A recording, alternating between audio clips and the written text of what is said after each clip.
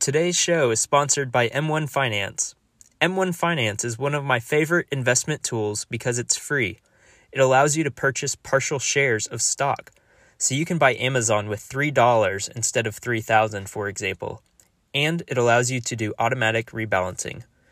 With M1, you can essentially create your own robo-advisor and cut out all of the fees by selecting a set of low-cost index funds, setting your target percentage allocations for each fund, and turning on automatic rebalancing.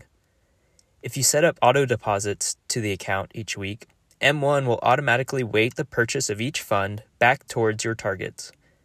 Plus, M1 is set up to help investors think long-term rather than fostering a trading mentality that you see with other apps.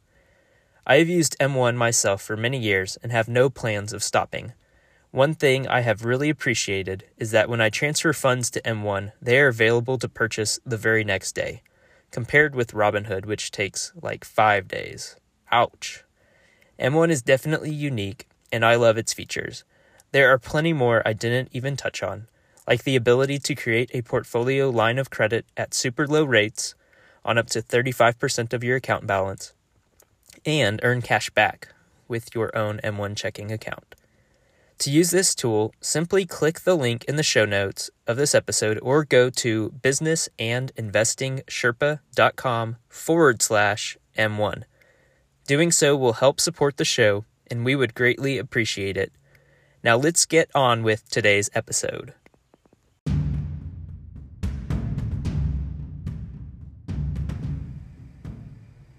Welcome to the Business and Investing Sherpa podcast, where we'll teach you how to build an automated, scalable, multi-million-dollar e-commerce business just like we did.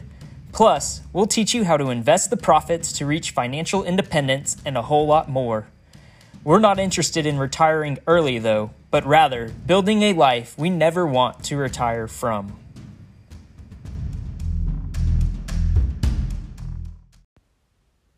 Hey guys, welcome back to another episode of the Business and Investing Sherpa podcast.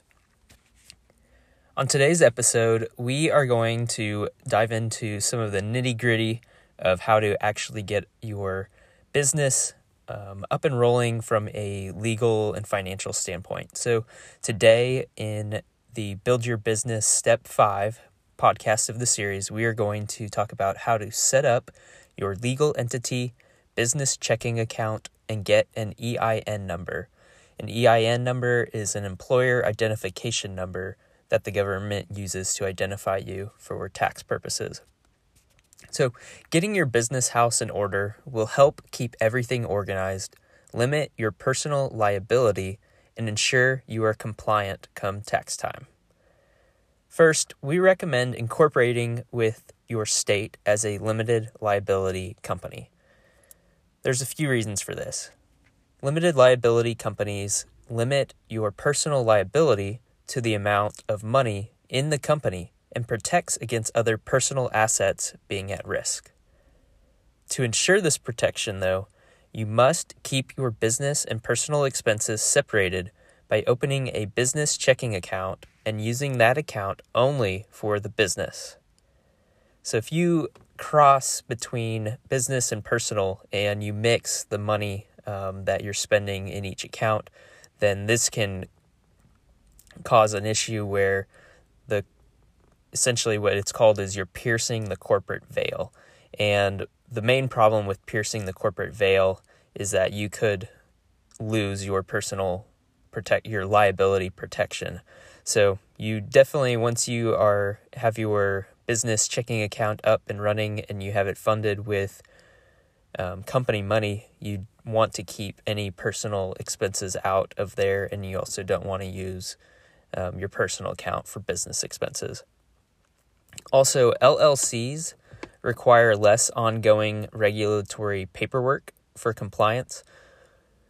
So in 99% of cases, it is going to be a better idea to just use an LLC than to actually use like a C Corp. You will have much higher hurdles to go through to keep up your C Corp, to do it the right way. And in most cases, an LLC is going to be your best bet. You'll still get all of your protection, everything you're looking for, the ability to open your business checking accounts and credit cards and such with the LLC as well as all of the liability protection that we're after. And just as a side note, really it's the liability protection that we are after here as far as the main benefits. There's some people accidentally believe that they get tax benefits by opening an LLC, but an LLC is a pass-through entity, meaning that all of the income received by the LLC simply passes through to its owners. And so you do have to file an additional tax filing for the LLC each year, but the LLC itself is not going to give you any tax advantages. When you take a business expense, that is a deduction, but that will be a deduction whether you are a sole proprietor or an LLC. It really doesn't matter. The LLC won't give you any benefits in that regard. There is one strategy that we will talk about on a different podcast, though, where once you are above really a bare minimum of $40,000 in profit, I would suggest needing to be even a good deal higher than that. Once you're $60,000, $70,000 in profit, then it can make sense to apply to have your LLC taxed as an S corporation. And the reason for that is when you are a self-employed individual, you pay all of the self-employment taxes. When you are employed at a company, generally they are covering a portion of that, say half of that.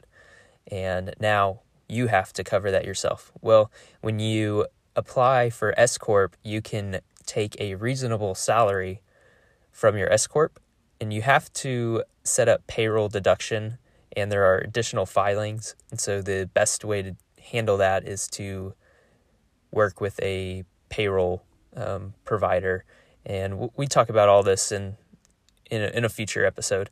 But it's just important to know that you can actually save money on those self-employment taxes. You get to take the difference between your reasonable salary and your total earnings, and whatever that difference is, that's how much you are going to, that is the range that you're going to save those taxes on. So it can be very helpful. It saved each of our owners up to $10,000 last year alone in taxes. And so at some point that can be a very useful strategy. But next we are going to open an LLC. To do that, we're going to search for your state's Secretary of State. So, for example, if you live in Texas and you want to open an LLC in Texas, then go to Google and search Texas Secretary of State. Then read the business services section of the website for the Secretary of State and follow the online steps to open an LLC.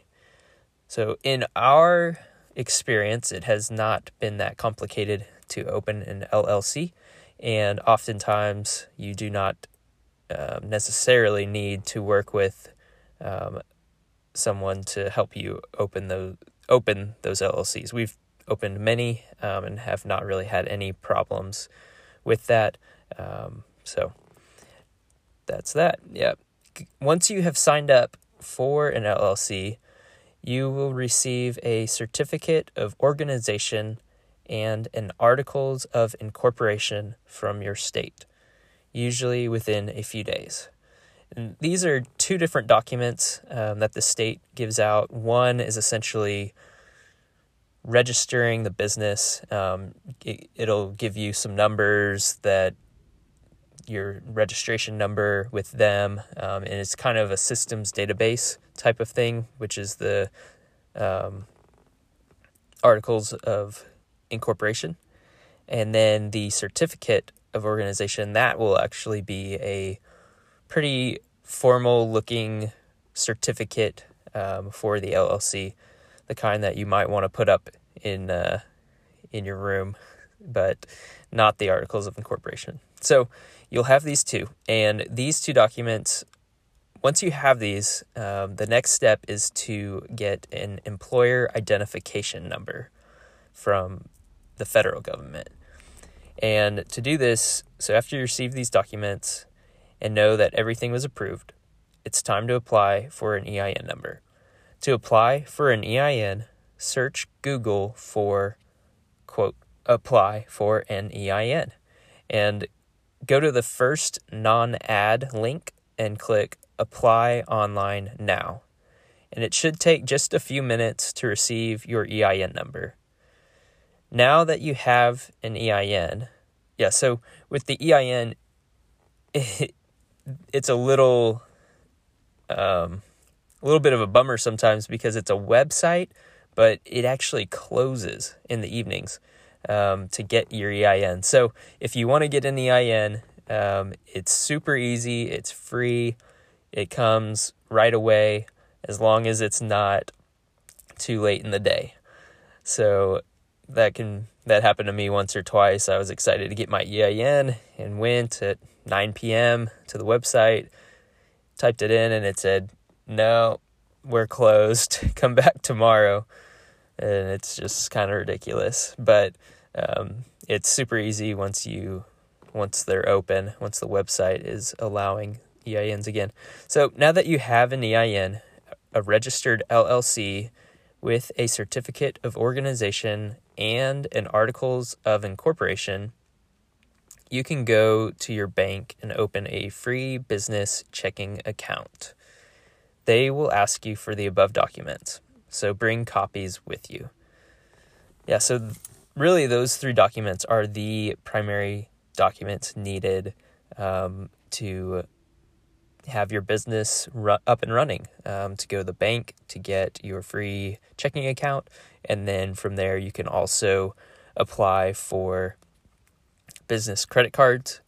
And we like Chase because of the Chase Rapid Reward credit cards, and we like to run advertisements or basically pay for everything, ads and expenses, everything through those credit cards, so that we can get the Southwest Companion Pass. And so the last several years, me and my other two business partners, we would rotate through who was getting the ad spend and just other expenses we each had a credit card, a Chase credit card. And so all of us would be able to get the Southwest Companion Pass that way. And it's pretty awesome because not only are you building up a ton of points, but once you have that pass, then you can take someone with you for free on your flights. So we fly free everywhere we go. We have a ton of points built up, and it's really all because of the Chase system and just the power of combining that with starting and running your own business.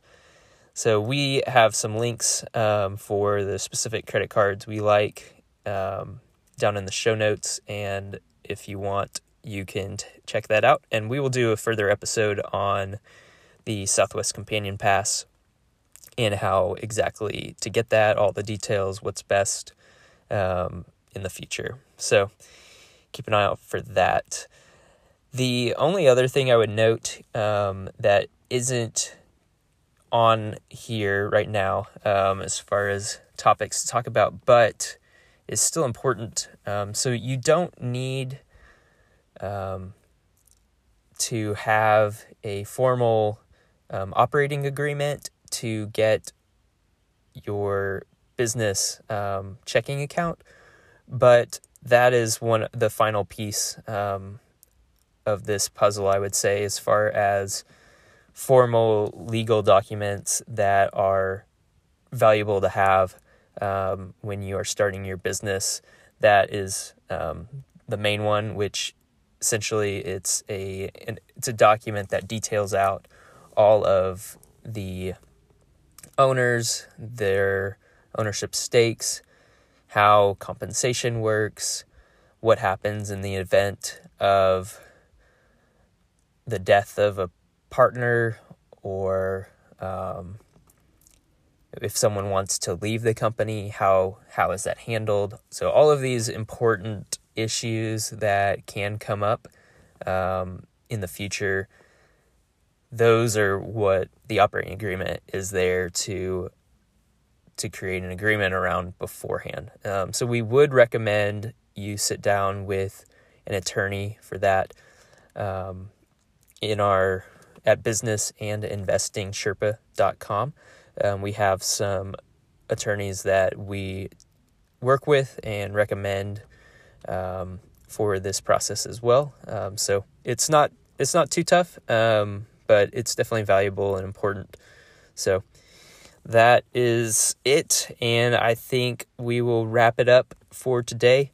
On our next Build Your Business series, we are going to talk about how to reach out to manufacturers to begin getting pricing details and samples.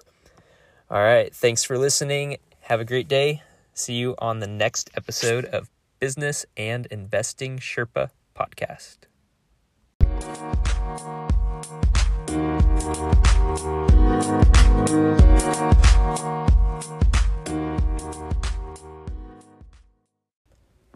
Thanks for listening to today's episode.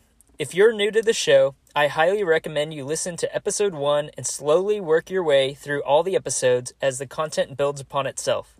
Also, if you are getting value from this podcast, please consider financially supporting the show to encourage us to keep it going. You can do this by clicking on the link in the show notes.